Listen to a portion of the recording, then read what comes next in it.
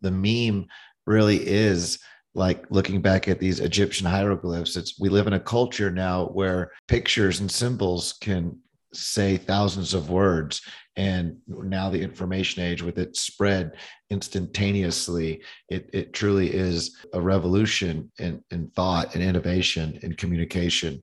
And I suppose what may be seen as nihilism may just be really when people see things that are no longer serving, they have no desire to keep it afloat.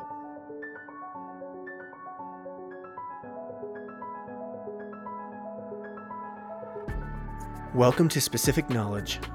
I'm your host, Devin Marty. This is a podcast dedicated to exploring how people coordinate and build in a dynamic world where knowledge is distributed and ephemeral. With a focus on creative destruction and the role of blockchain as a decentralizing technology, we discuss new ways to reimagine and reshape the current social order. I'm joined by my two friends, Lucas and Ryan, who are experts in their field. Today's episode is called GME and Memetic Nihilism. We hope you enjoy episode 16 of Specific Knowledge.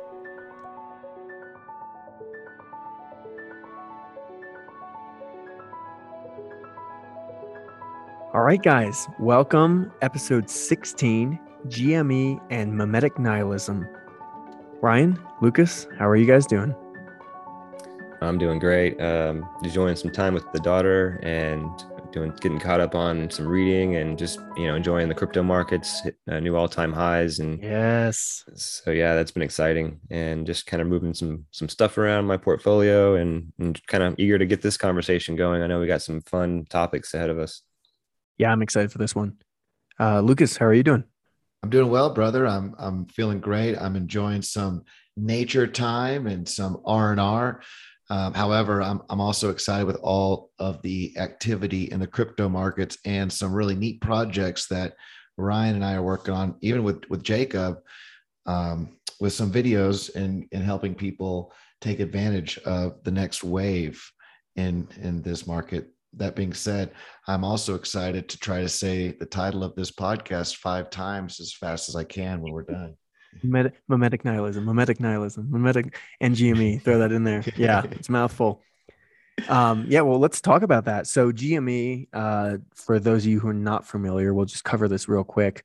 GME is the ticker sign for GameStop, which is a publicly traded stock on the New York Stock Exchange. And back in January of 2021, there was a huge hubbub about it when, there was a short squeeze where the video game company, which isn't really doing much as a company anymore, shot up in value. And it had to do with large losses of short sellers and certain hedge funds who were being their financial repercussions from groups like the Reddit group Wall Street Bets, and a bunch of people who just came together to punish the people who were manipulating the public float or the free float, which is the proportion between the public investor money and lock shares. And as that was manipulated, we'll get into more detail about how and what that actually means. But that meant the people who were shorting it, so these large institutions, these hedge funds, had to rebuy the shares to cover their previous positions that they had been shorting, which caused the price to, just skyrocket. And this was a really big discussion in the space. And I'm excited for our discussion today because we're going to address a lot of very interesting things that now, looking back on it, we can take and realize that this is not necessarily breaking conventional economics, but to a degree, it really is. And there's a lot of interesting game theory and memetic or meme value and decentralized workforces and ideologies coming together to, punish people who in the traditional financial world have been taking advantage of people who don't have a whole lot of money or just are not part of the monetary. You could say the elite, the 1%. Yeah. Right. There's definitely a class dimension to this. I know we'll for sure hit on some of that. But I guess one of the things to highlight is I think this is a test of what you'd say the classical way to understand prices. And when me and Lucas will probably not disagree completely, but we'll have, maybe a different emphasis on that. But but yeah, I do see it as a sort of a test of the official narrative. Now, whether or not markets have always kind of had these tendencies and had, that's probably true, but the degree to which the coordination and the I guess the coordination, the degree to which we see it is potentially novel, I would say, to our time with the technology and social media and all of that. Yeah, So real quick, yeah, Ryan, touch on before we that. start, Sure. can we break down what a short is? Because I know that's not the most obvious thing for many people. And then maybe just talk about who the Wall Street's Bets people are, and that whole group, just to define the people we're working with. Okay, yeah. I'll take the Wall Street Bets part of it Sweet, because go ahead. I have a better handle on that. And I think Lucas, I know he's got a history in options, so he might be able to be the person to give you the short explanation. But Wall Street Bets is a subreddit on Reddit. It's a community of people who trade financial advice and strategies and kind of what they're reading on the market is. There's it's a bit of a collective education effort, I guess you would say. And of course, there's memes and jokes and in-group, out-group dynamics that happen and evolve in that space. And I know there's a lot of very well, it's kind of characterized by a lot of amateurs and then maybe a few people who do have an understanding. But throughout the time, there's been some very deep discussions, some very fascinating insights have been revealed on there that you might not find in other, more mainstream outlets. And I think Zero Hedge is another example of a community that has some toxicity to it as well. But there, every now and then, there's maybe some gems that reveal, kind of how the market works at a certain level.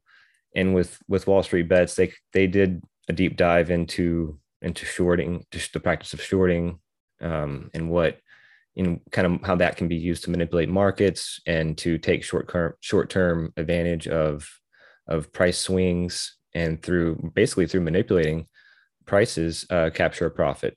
And it's oftentimes done through or done at the expense of otherwise, decently capable, sound companies that are profitable to some degree. Maybe not as profitable as they could be with certain strategies and changes and how they do things, but they're nonetheless were profitable. But if they're targeted for a short squeeze, they can be essentially their stock price can become almost worthless through this kind of process, through a short squeeze is what, well, not a short squeeze, through shorting essentially is what it is.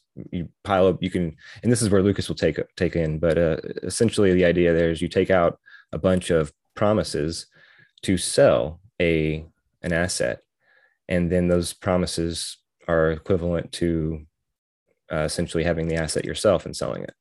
So this can pervert what appears to be the supply of the offers, the supply of offers for that asset, which can make which drive prices lower. And I'll cede the floor now, but that's my take on a short as well. You did. I think that sounded good. The easiest definition, I just looked it up to keep it simple for anyone listening to explain it further. A short position is created when a trader sells a security first with the intention of repurchasing it or covering it later at a lower price. So shorting, like Ryan was saying, it's done. Often it can be used as a tool to drive prices down, but usually when people take out a short position, it's a bearish. It's expecting that the prices are going to go down, and that's where the GME short squeeze comes into play, because it involves a group of people becoming aware of a short position in traditional finance that, historically speaking, this information has never been able to get out in a timely manner to enough people, or be spread quickly enough for people at the retail level considered dumb money to be able to take advantage of this opportunity. Now, that being said, to squeeze the shorts, right? To squeeze the shorts. Now, that being said, the ability for certain financial companies to be licensed and have permission to create shorts this technique has been used for a long time to drive the prices of actually really good companies, and to be able to put companies out of business and pick up their assets on the dollar. It's actually something that's been, there's many books on and many documentaries, and it's one of the the strengths of the financial elite in this game theory model, the ability to create shares out of thin air and use those shares that they've created to push the price down. Now, yeah, I mean, I think that about covers it. Shorting a stock is basically opening a position that you don't have, promising that at a future date you'll purchase those shares, and it's the expectation that at that future date you'll be able to purchase them at a much lower price. And then that's where the squeeze comes in, is if that price is higher, then the person who shorted it has to take their medicine, and they have to go out into the market and purchase those shares at a higher price. Yeah. And that's just, that's just the risk they took. Now, the issue that we get in with the GME short squeeze, and I'm going to hand it back over to Ryan because I know he's familiar with this process as well, but it's the ability in the game theory of the current traditional financial model for institutions to be able to short and borrow actually against a company, borrow more shares than actually exist. And then what you get into, what the GME short squeeze is really all about. It's about trying to put certain, I don't want to say, nefarious or malicious actors, because the game allowed it to be played this way. And for generations, the people who work in these clearinghouses and in these banking systems have been able to benefit from this game over and over again. But this time they were forced to go out and to continue purchasing this stock at a higher price, but there weren't enough shares out there. And that's where we get into the coordination of Wall Street bets and their hodling of GameStop and working to drive the price to punish and for many different reasons. I think you're hitting on the core point here is that this is political, right? This is it was political before GameStop. I'm sorry, before Wall Street bets, before Reddit got involved. It certainly was political after, because their aim is expressly political in a sense that they want to cause a harm or losses for a group of people that they believe have been rigging the game, right, and taking advantage of an unfair, unsound practice. So there's definitely a political angle to this, and I think to kind of circle back around to what one of our themes is in this channel is that, well, what does that mean for markets when prices have such a large political dimension to them, right? Because I mean, I think, and we could always agree that this is not a new thing. I mean, there's always been political dimensions to capitalism and to price discovery. Go back to England and the beginning of capitalism. You had this movement called the enclosure movement, where large tracts of land, which were previously owned, or not owned in title, but owned in practice and in custom, over generations, had been farmed by these families, and they were excluded and kicked off the land, and the land was enclosed. It was a common area without fences and without private property. And it was just kind of like a historical tradition where families had their homestead. And so everybody knew where everybody's property was, but it wasn't like a deed thing where there were strict lines, and it was, surveyed and everything. So this property was cleared off, and these people were left homeless, and they were left without a way of feeding themselves and sustaining themselves. So they were forced to go work in the factories in the cities, and that became a way to get cheap labor. And so labor costs fell. So you got it right there. Labor prices, labor markets, heavily influenced by a political element. And then you go through history, and that's not going to be a thing that changes. Yeah, you'll see it in the monetary system. You'll see it in the tax system. You see it in the zoning for homes. You see it in the way roads are built and highway system, divided communities. You see it in eminent domain. You can see it in the tariffs codes and the immigration system. I mean, all in all the way down the list, the entire economy is influenced by politics in so many different ways, that to divide them and separate them and talk about pure market prices and the pure supply and demand effect on prices it doesn't make a whole bunch of sense, because I mean, it does make a lot of sense in theory on paper. And if we're constructing ideal narratives of how things ought to be, then maybe, but in reality, like Lucas has been wanting to remind us in our discussions before we started this podcast, that, you know, these things have never been purely separate. And but the interesting thing is what happens when technology shifts and makes it possible for the outgroup to coordinate and to have have power and have strategy and to strategize. This is a really important point that, if you don't mind my interruption. Yeah, no, go ahead. It is, you've seen it, I think, everywhere in the past 100 years as technology's evolved. It's just gotten more and more. Let's pick examples of, I think what I'm talking about is decentralized fighting forces, if you will, rebelling against the status quo group or hierarchical centric power, right? You have, I think, a really good example, if you're into like war, is there's some in World War II, but that's a more high level. But Vietnam, I think that's the decentralized Viet Cong fighting force against the centralized U.S. military. It was far more efficient to make decisions out on the field and in the forest, rather than having the generals make it back in the boardroom, right? They didn't have the specific knowledge, right? The local knowledge of the terrain. Exactly. Yeah. Now you get to things like the protests and the revolutions in Hong Kong, the social revolutions there, using decentralized social media platforms to vote on what we're going to do today. How are we going to protest this? The centralized power that is China, right? I was there. I saw amazing things happen where within 9 hours of a nurse who was there to help had been injured by a rubber bullet and had tragically her eye shot out.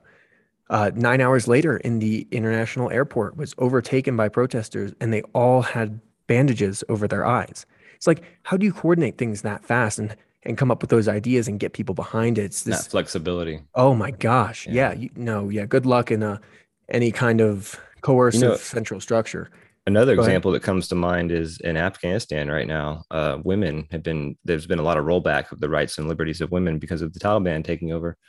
And Bitcoin and crypto is helping women have ability to use their money and to actually engage in commerce in ways of like trying to leave the country and to accomplish other needs for their family.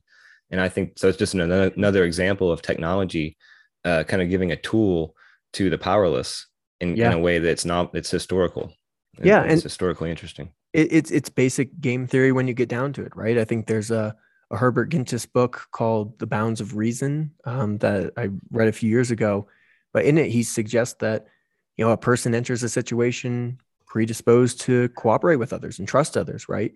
And they'll continue to cooperate at a level commensurate to others. But if the others lower their level of cooperation or trust, it's likely that this person will also do so, even at a detriment to themselves, to punish those who they don't trust, right? Yep. So it's just this basic, now that you have the power being put back into people's hands through decentralized tools like social medias or financial systems like Bitcoin and cryptocurrency, you now have a leveling of the scale that, that feeling has always been there, but now the process to be able to be actionable about it and make some change is, I think that's what GameStop. Well, I think now that you bring up game theory, it makes me think of something. So you have the prisoner's dilemma, right? And then you look at that as a one-off game, and the most rational decision is to rat and to say, oh no, we did it, and to kind of tell on your partner, right? Because you're going to get a cut in your sentence, and then they get the longer sentence, and that they're facing the same incentive, so you're both gonna, so you might as well do it first, right? But you find out that this doesn't hold, that you can have cooperation and coordination between criminals if you do an iterated prisoner dilemma, which means that there's round one, round two, round three, round four, and so on, right? And the reason is because over subsequent rounds, we learn to react to the strategy of the other player. And over the iterations, we both realize that, okay, well, if we both cooperate, then we get better. We'll have a better outcome. It's really only the one-off prisoner's dilemma that gets you the prisoner dilemma outcome. It's when you do iterations of it, you get to a cooperative thing. And if you think about history in that sense, and the political dynamic that's going on with the rules of the game, with the way the institutions and clearinghouses and bailouts and the ability to treat promises as equal to having an actual asset, right? All these things have been, and the shorting, just the practice of shorting and raiding companies. These things have been one-off prisoners' dilemmas that we haven't been able. There hasn't been. I mean, they've been. I mean, it's been reiterating, but we haven't been able to react to it in a strategic way. So there's been no cost or consequence for them acting this way. It's been like, get out of jail free card on the part of the elite. But now with the internet and social media and the way these decentralizing forces are helping us to coordinate and to learn and to share knowledge, we're seeing that it's more like an iterated game. And so that now there's actual losses being delivered for the suboptimal strategy on the part of a player that has always just won every time, always won. But now they're seeing, okay, playing the same game doesn't work out. And now, what that tells me is there's the second iteration, then maybe they'll choose a different strategy, right? We could collectively see that the game theory has changed with society between the classes, between the political elite and the people, and that there's going to be the next iteration has to look different because this strategy is not paying off. And I'll leave that. That's my main thought with the game theory angle, is that it's like we're now in an iterated game, whereas the technological change is what made that possible. I love it. I think, and really that goes right back to the Memetic nihilism and the intention of all those who came together to partake in the GameStop short squeeze, right? Because you're having people, prices don't just reflect supply and demand for that asset. Prices can reflect people wanting to see change. People are talking about blockchain technology being able to have the supply chain coordinated in such a way that anyone can look at a good on the shelf and see where it was made, every factory it's been to make sure there was no, slave labor or something that you wouldn't want to support. And that gives the people to support with what they purchase. And really, you look at the short squeeze, and people can, for political reasons, if they believe that a system is corrupt or not right, then the price can reflect that as well, right? It can reflect people wanting to take action together to see something turn the other way. I think I like the fact that you're saying that, because it's almost like there's this new category of this new concept in economics that's being born, and it's always been there, but I think it's just becoming more clear now. So in the past, when we talked about the value of goods, there was always this use value, and then there was exchange value, right? So use value was, what can you do with the thing? How much do you value its services to you? So if it's like it's a house, it can house you, keeps you, cool and dry or free, from the elements. So it's got a direct value to you. It has services that you enjoy. Then there's exchange value, which is purely the value that you can get for something when you trade it for somebody else. And if you look at what makes up those values, it's a collective summary of all the individual use values that exist. And you come to this kind of appraisal, this collective appraisal that becomes a price, but so the exchange value is always tied back to the use values. Well, it seems like there's this new layer that we have to include now, or at least be cognizant of. And it's almost like the political value of a thing, or moral value, or the moral. Yeah, you could see it that way too, the moral value, right? But I'm using the word political because I'm thinking about the ultimate questions of how do we want to live together as men or women in society, as being, the political issues. And to the extent that a good or an investment or an asset has a direct influence or a direct effect on the kind of world you want to live in, and then there's where that moral dimension comes into it. That it seems to me that's such a profound catalyst for action that it almost belongs in its own category, right? Like try to estimate the elasticity of morality and see how much people are willing to suffer a cost or suffer higher prices to see the good society. That's a whole different level of calculation, right? And I think that leads into if we're talking about like price elasticity, this has far-reaching and like nouveau implications on price. It's no longer a function of supply and demand, right? There's this whatever moral elasticity, or it's just there's this other group, right, that is really hard to define and to enumerate, right? Yeah, it's also just expanding it, right? Supply and demand. It's just adding variables and adding layers to make the model, so to speak, more accurate and more reflective of or maybe it's always still just supply and demand, but the decisions on what to demand and how it's expressed and what to supply and at what prices is now impacted by a whole new set of variables, right? What people on Reddit think, what's the cultural, what's the memetic criteria, or what's the memetic content in society right now. That's the new variable. But I still think it's a function. So you can still kind of just reduce it to supply and demand, I guess. But demand has it's more variables are added. Yeah, exactly. I like the idea of separating it. I think I see what you're saying. It can be just rolled up into demand lazily, but it seems that we look at these examples, and I said moral, you said political, but they cross over, and we see how the decision making has an effect when people see that it has an effect on the model, on the political system itself. Right. And I guess if you're doing a regression calculation to explain prices, all this was captured in the error term before, right? Because that's the economists build these fancy models and they test them, and then they try to include as many variables, and they put the weights on each variable, and they try to have all that add up to 100% so they can explain fully what they're trying to explain. But there's always this residual that's left over, and they just tack that on and say that's in the error term. So they have a little E on there to explain all the things they can't explain. And I feel like this belongs in that bucket. And if you can pull it out and put it on and give it in a variable and give it a weight and make it explicit, it definitely gets us a little closer to understanding markets and society. I dig it. I mean, I like the fact that it brings people to an understanding that a price can reflect a lot of different things, right? Yes. It doesn't have to just reflect on utility and exchange value.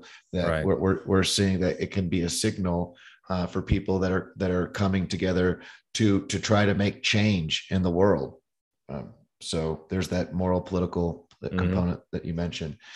I also thought it would be relevant to this podcast to mention something that just happened, and it applies to how maybe this new technology can shake up the game theory, not just between the outsiders and the insiders, but between insiders themselves. And I say this because I hope we do a video on this shortly, Ryan, but just recently, I think it was announced today that the Houston Fire Department has just purchased $25 million worth of Bitcoin and Ethereum for their firefighters' retirement pension fund. Out of their $5 billion fund, they have acquired $25 million of Bitcoin and Ethereum. And one of the reasons they've done this, they're happy about this, is because they have had issues of their pension fund being drained or used by the city. And there's an actual ongoing court case between a previous mayor, but for different reasons. And of course, they have to go through court to fight it. And now when you start moving to the blockchain and these digital assets, there are ways of taking more control over their pension and preventing something like that from happening in the future. So a little in-house defense. Oh, that's fascinating. Yeah, I haven't heard about that.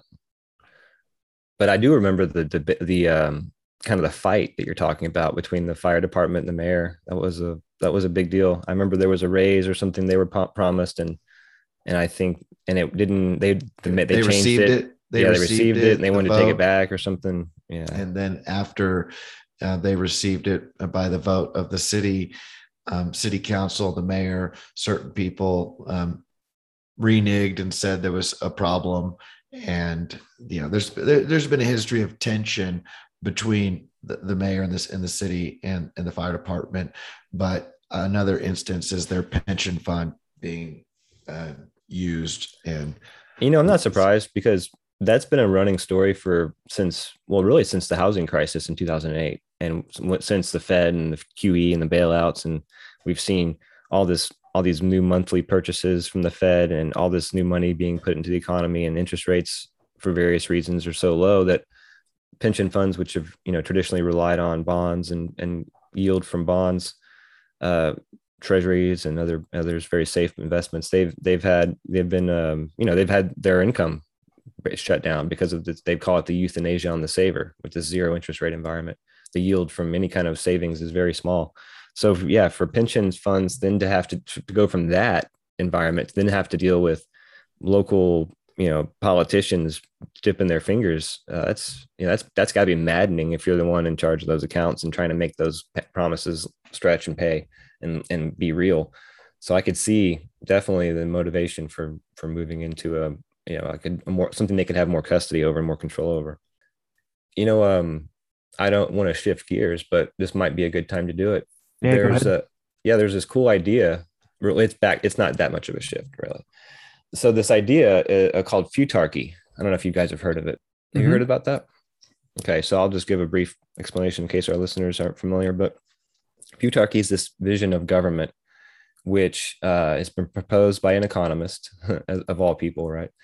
And the idea of futarchy is that there be certain official measures of national well-being would be designed. I guess this would be like, in a broad sense, GDP. And then you get even more narrow. You can go down to access to certain services and clean water and, education and, various things you could look at to see, okay, what are the measures that kind of define what well-being looks like? And I'm sure healthcare would be part of it. So it'd be various, statistics that we'd be targeting, I guess. And then, so you combine these measures, these national measures of well-being, with prediction markets, which essentially would be the way that the policy would be chosen. So we'd establish what the good life looked like in a collective sense at the national level. And then there would be these prediction markets, which would be used to select between various policy options. And then whatever policy option the prediction market selected as being the one that would be the most likely to meet those national well-being measures, that would be what would be the policy. So it'd be kind of a way of just crowdsourcing the policy decision making to a market. And I guess, and on its face, that seems like a good idea. But then when you start thinking about what happens when gamification becomes when you start gamifying prices and finance, and when pure supply and demand considerations, based in revenues and profits and losses or earnings per share or whatever other kind of dry calculations, economists and finance people use to say what's a fair price, when all that is swamped by political concerns and people trying to game a price or a market, I don't know what does that mean for futarchy, for how efficient that model of government would be. And I think it kind of it's a clever, the idea is supposed to be a clever way to get around politics, but it really doesn't, because it's another way of, it's really kind of naive in my mind, because the politics is always going to be there. And just because you have a prediction market, I don't believe you can just guarantee that political concerns won't creep in, right? Won't feed back in to and people won't take politics as maybe their rationale or their motivation, instead of a purely mechanical understanding of which policy will be able to be the best, right? No, you're exactly right. And instead of, this situation where markets are controlling political decisions, I think it becomes well, I think it inherently divides people more.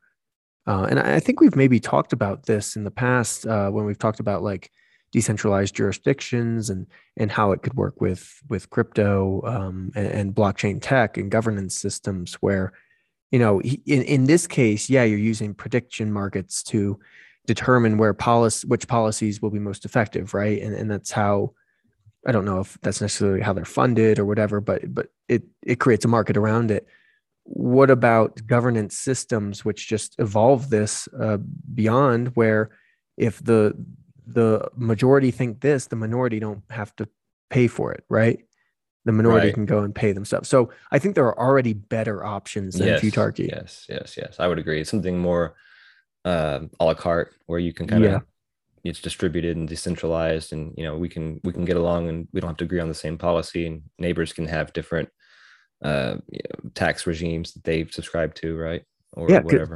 It's called futarchy because it's futile. Now we've got decentralized autonomous organizations. Yeah. Yep.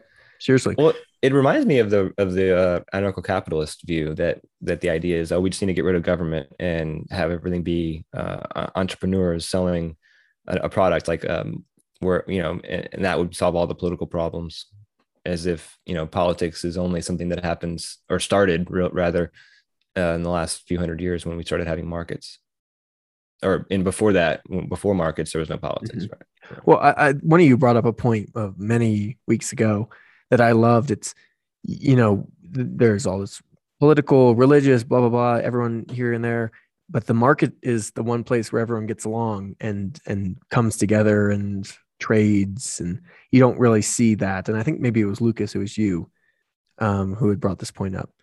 But it is like, it is interesting how they can be independent of one another, but they're still so intertwined now with the technologies we've created, and yet we now have tech that we can get back to that initial way of life. I'll take credit for it. I know it's something that Ryan and I both talk about all the time, so I'm sure we both. I was kidding about that, but no, I'm sure. I think that that's the reality of the beauty of really, when we say the market, when we say where people are allowed to exchange freely without third party. And, yes, that's really what we're talking about. And there have been places, there's examples all over the world in war-torn areas where the people of different religious beliefs come together in the area that's designated as the market. But we see it when we go to the store. We see it in life. What is the market value when there's no politicization of human action in the market? Well, then what do people value? They value honesty. They value transparency. They value quality. They value good service. They value all these wonderful things. And if you don't get that, if someone else is able to provide something better than the market, so to speak, will show that and reflect that. Unless, of course, we have a game theory system that creates protectionism and barriers to entry and is able to prevent the costs from being borne on those who are taking certain actions. And that's really, so the question is maybe everything is really the market. Well, can I say something and maybe get your guys' take on it? Blockchain itself is that it provides transparency. It provides the services you just discussed that people from no matter your background care about, right? And want to have. So you do get that with blockchain technology, and I've experienced this myself, and I'm sure you guys have as well, interacting with people in the space who have backgrounds, and beliefs that I'm sure you don't share, and in a traditional setting, whatever it might be, a debate, you would argue against them or have differing views, but you don't hear because this is that transparent market. But taking it one step further, blockchain has almost become a philosophy that, I mean, it has become a philosophy, period. But is it to an extent where you even overlook the other people who are in this sphere who you would otherwise disagree with, who are now fighting for this decentralized ethos and worldview and technology that will better everyone's lives, because they're here in it with you. Do you find yourself, thinking tribalistically about them in a positive light, in a way that you otherwise wouldn't have? So the market has essentially become the philosophy. Yeah, I mean, I could see that there's this sort of sense of fraternity around Mm-hmm. people in this space because of shared goals and visions of how society could change. Because it's very much a social movement, is just as much as it is a financial phenomenon, right? Yeah. So, but yeah, I definitely see that there's that element is big, and there are people, but even with that said, there's plenty of beefs within the crypto community, right? Between some of the egos and things yes. and tribes. There's still some tribalism going on.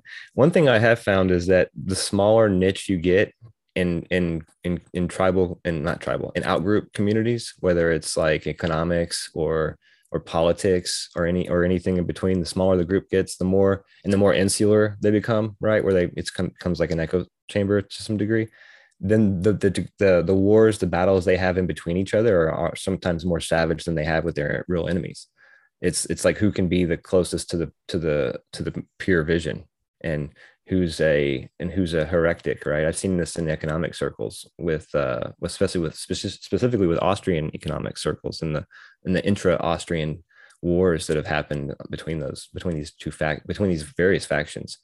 And some of those battles get way more heated than they get between, say, the Austrians when they talk about the neoclassicals or the socialists or the Marxists or anything like that. I mean, even that can be kind of heightened. But when you get, and I've seen it with the libertarian community too, when you get two libertarians that are in opposite factions, the battles that you see between them are ridiculous. It gets bad, and you would think that they would have a lot they agree on, and that would overwhelm their what would divide them. But I think it goes back to ego. It's kind of like, holier than thou kind of syndrome, where it's like, I have the true faith, and all these heretics, need to get behind my vision, or they're lost. Yeah, I think that phenomenon can become a thing. But with crypto, it doesn't seem to take over, because there's so much excitement that we're fighting a shared enemy that's so much stronger than all of us separately, that the gains, and the other thing is that we're on the verge of winning. Whereas in these other communities, they're on the verge of being completely unheard, right? Some of these battles that are going on in Austrian communities or libertarian communities or Marxist communities, no one cares or pays attention or listens to it. And the only people who are involved are the people in those communities. But it's because, and their enemies are, like the state or the Federal Reserve, or these huge things they have no chance of really doing anything against. But with crypto, I feel like the chance of being successful and changing society is so much closer at hand that the time to sit around arguing about tribal visions, it seems kind of futile. It's like, no, we got too much going on here. This has to be, we have to focus on this, right? And I think if that wasn't the case, and there wasn't so much success in mainstream adoption and market caps and all the above, if you didn't see that success, then you'd see a lot more sparks flying between the tribes.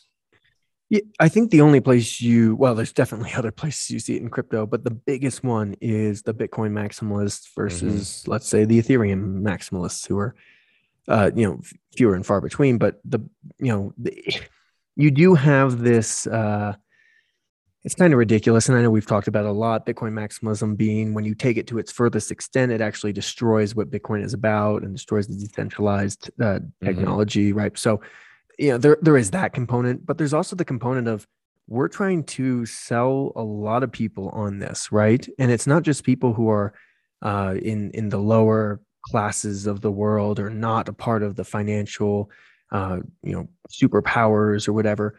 Those people are also interested, right? We've discussed CBDCs, we've discussed this technology and in the hands of others, right? You have a lot of institutional money very interested in this technology. So when you have a group that is trying to discuss this technology in a way, and already it's complex, and then you hear them say, well, Bitcoin's the only good one. Oh, no, but Ethereum's the only good one. It's like, oh my gosh, we don't need this level of confusion for such a expansive technology that's not, you know, it's not localized like Marxism or Right. libertarianism or whatever. It's so far reaching, and sure, it's like an anarcho-libertarian mindset, but there's also some other things in there. I think I mean, this is a sample size of the real world, no matter what we'd like to believe. The difference is this technology gives us an ability to communicate and organize, just like the Wall Street Reddit's Wall Street Bets, the Reddit group. And so it's the potential for change that hasn't existed. But, you know, if you really look at crypto now, you're going to find, like you were talking about maximalists, you're going to find so many people that don't know about the current financial system, don't care about the current financial system, have no desire to learn about all the problems that this solves. For many people, it's when did I get in? How much is it worth?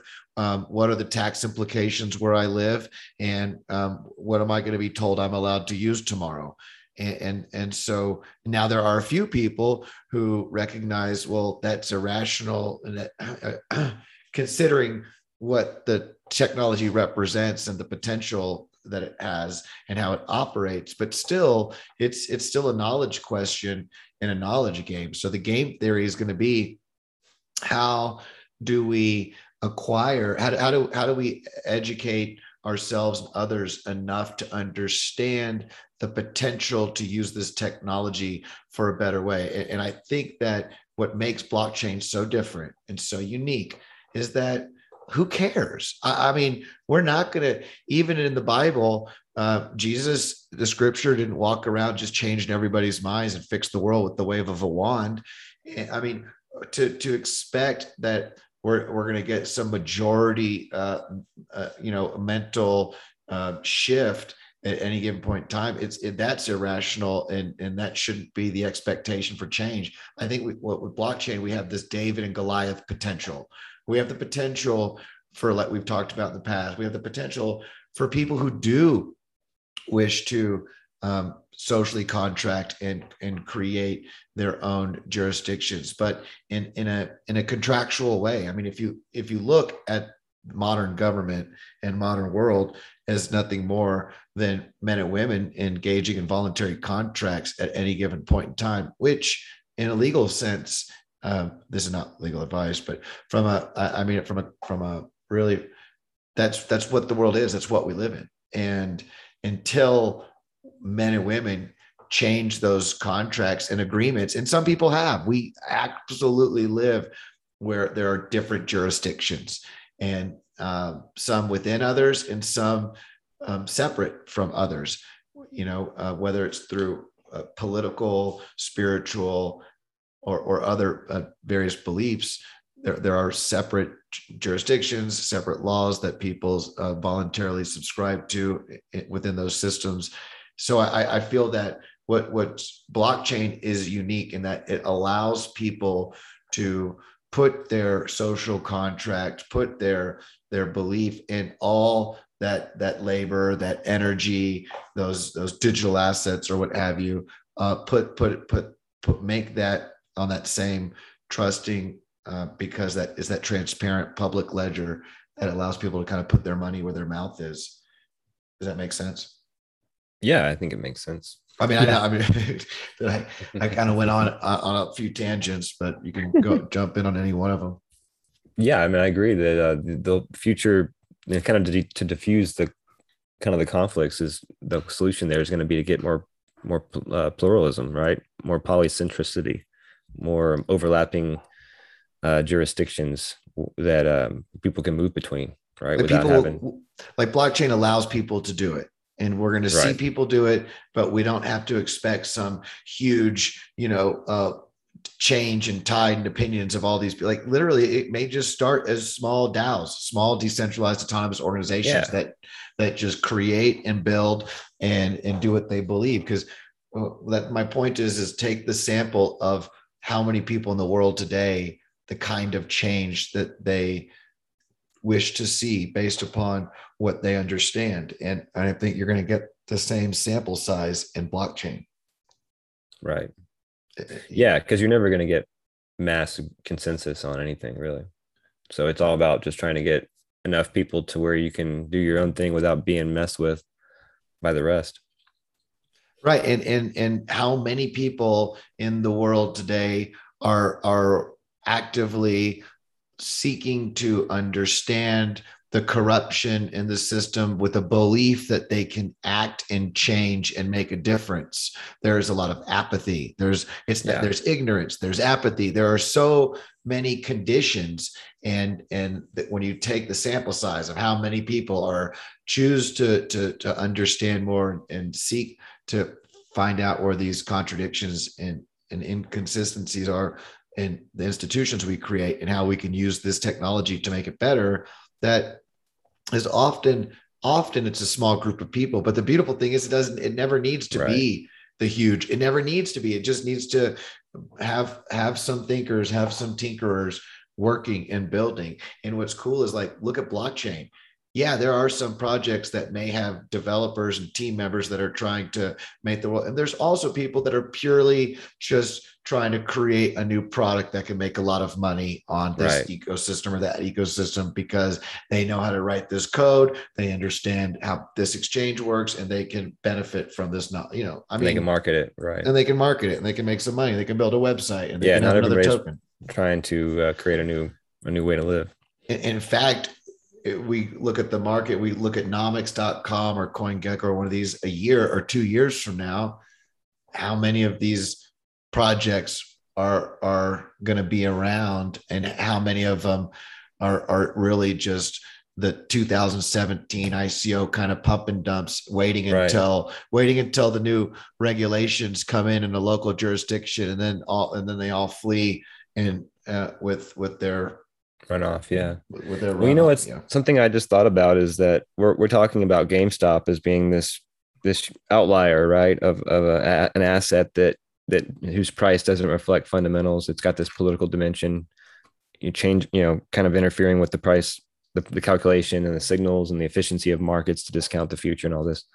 But you could also say the same thing about the whole crypto space, because there's not really a revenue stream there. There's a lot of value. A lot of the value is tied to its potential to change, to change things. It's moral and political implications, right? Wouldn't we agree?